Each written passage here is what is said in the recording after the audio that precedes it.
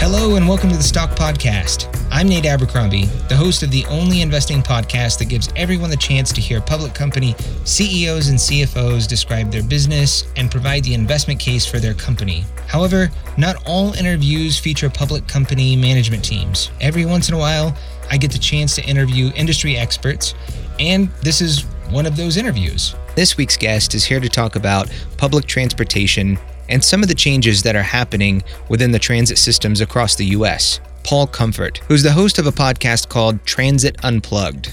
Transit Unplugged is, well, it's kind of similar to investing with a buy side in the sense that Paul brings on CEOs from the public transit space to talk about trends and developments that are going on within their transit systems. Paul was formerly a CEO of MTA Maryland, which is the Maryland Transit Authority. He's held several positions within public office, and he's also an author, and he currently works for a company called Trapeze Group that provides solutions to, well, among other things, transit authorities. It's a great honor to have Paul on the podcast, and if you're interested in public transportation and just some of the changes that are going on within the industry, this is a great podcast for you to listen to. And so without further ado, let's get to the interview with Paul Comfort. Paul Comfort, thank you so very much for joining the IWTB podcast. It's a pleasure to have you on the program.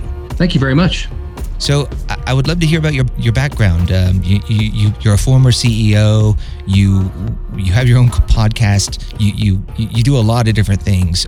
Well, thank you, Nate. Thanks for having me on the podcast, and it's an honor and a joy to share with you some of my life and what I'm working on, and hopefully it'll be interesting and informative and inspirational to your listeners.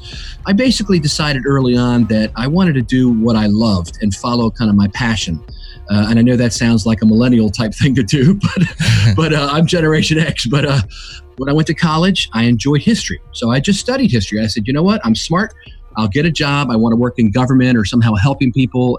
But I really want to study more about history. So I studied Byzantine history, Byzantium, Chinese history. The media became one of my passions in life. The other one was music early on. I play piano and sing.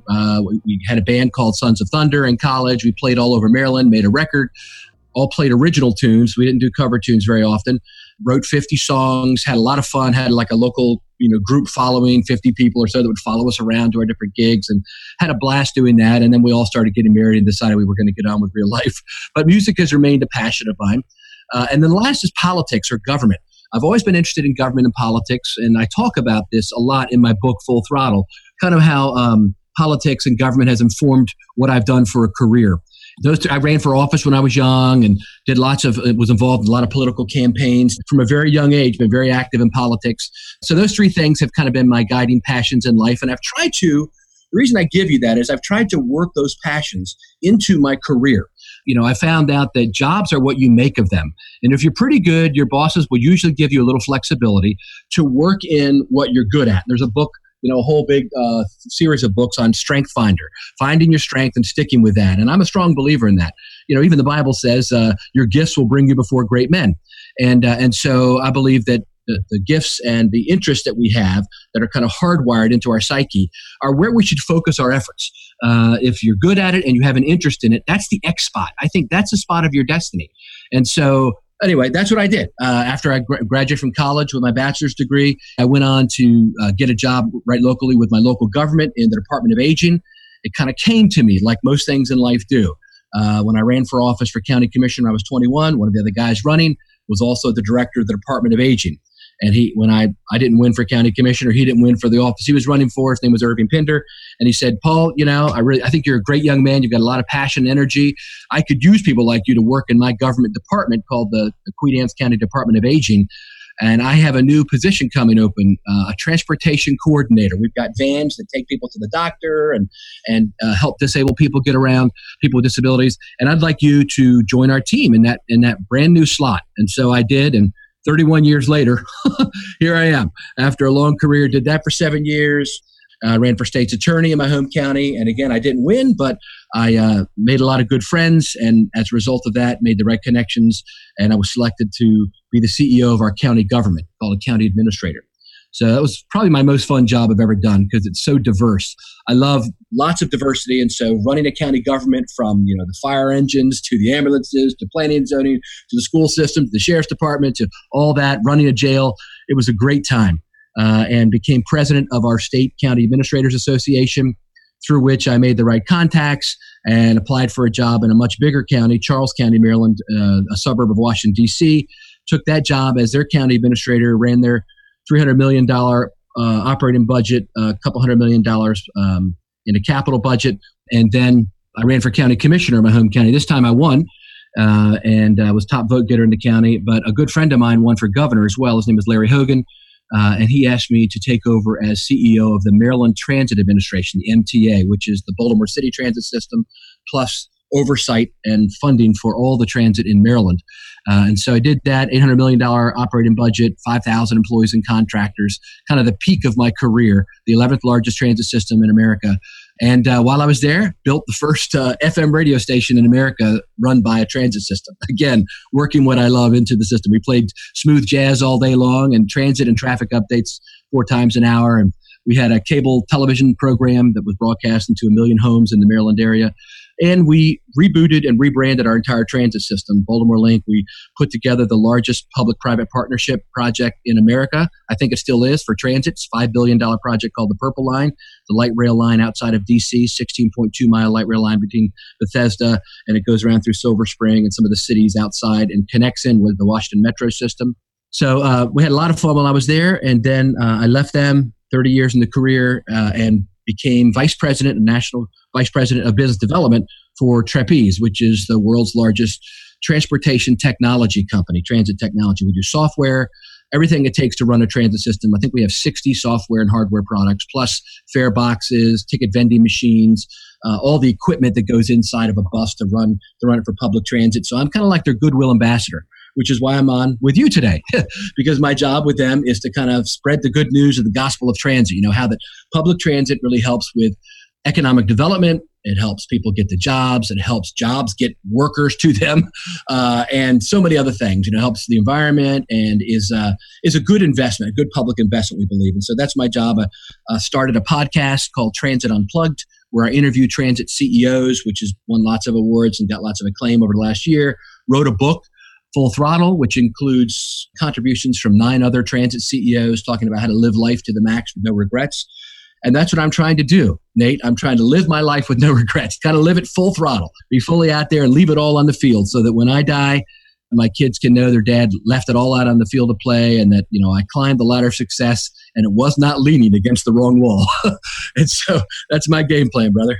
Yeah, no, that's great. I appreciate you sharing all that. You did mention that transit is a good public investment. And so one of the things that I've always found to be a little bit curious is just there's not that many, or at least not that I'm aware of, not that many publicly traded companies that do public transit. Why is that?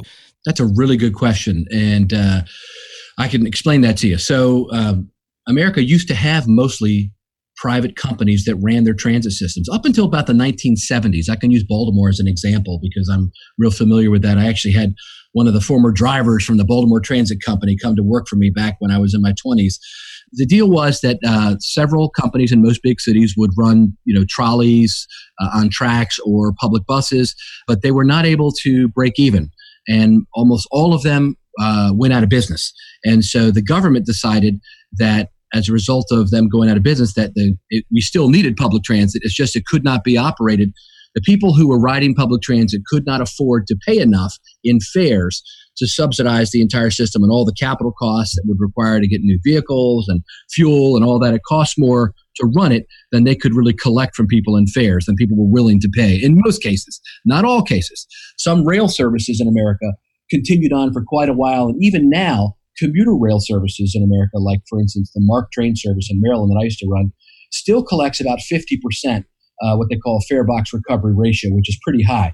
Most transit systems now, bus systems in cities, are only collecting around 15 to 25% of their actual costs through the fare box. So basically, the bottom line was the market would not support public transit, and it went out of business. And so the government decided to step in and make it a public utility, run it like a public utility, and subsidize it heavily. And that's where we're at today. And so we've done the investment analysis folks that are smarter than me have determined that this is a good rate of return for public government to operate this service, just like we subsidize highways, just like we subsidize parks and many other services, schools, etc.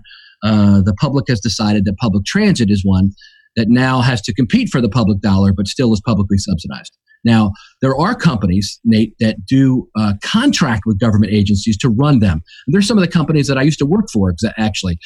There's a company, the company I called Laidlaw. They were bought up by a British company called First Transit. They're a British company, and they are, I believe, publicly traded. Another one, Transdev, as one of the other big companies that is publicly traded. There's a third American company called MV Transportation. It's based out of Dallas, but they're privately held. They're not on the public market. But there are other companies like National Express, out of Britain. They work here in the U.S. There's a company called Keolis. There's another company called RATP Dev. They're the big ones. And I believe most of them, if not all of them, are publicly traded. And then there are a lot of supplier companies like my own and others that supply services, buses, all kinds of equipment. And many of them, either them or their parent companies, are publicly traded. So the supplier and vendor companies oftentimes have connections in, but also are publicly traded. I'm curious, do you see, so, if I just think about kind of the history of what you were describing within transit across the United States, maybe it was lower income people who were taking the bus because they couldn't maybe afford a car and insurance, but over time, things have changed, and you have this sort of younger community, this younger, well, like you said, the new generations. I don't know, the millennials and the Generation Z or Gen whatever. Gen Z and Gen Y, right? Yeah, yeah, and they're actually flocking to cities where that's right. They can, live in a city where they don't have to own a vehicle and they can take public transit. Do you see kind of a resurgence in the appetite, at least from the public's perspective, for public transportation? Yes, definitely. That's actually what's driving the industry right now. As I talk to CEOs around the country, and I've interviewed 40 of them over the last year from transit systems for my show, they all are sensing. So let's go to Seattle, for instance. The CEO of King County Metro, Rob Gannon, has told me that, what's driving transit increasing in ridership. A lot of cities have seen a steady decline over the last decade in ridership, but cities like Houston and Seattle, and now other cities like Austin, where there's a lot of young people flocking, are seeing increases in ridership. I think Columbus is as well. If you'd like to continue listening to this interview, you'll need to become a member. To become a member, visit the website at thestockpodcast.com. Members have access to all full-length episodes. So go to the website, thestockpodcast.com, and click membership at the top. And with that, take care and good luck with your portfolio.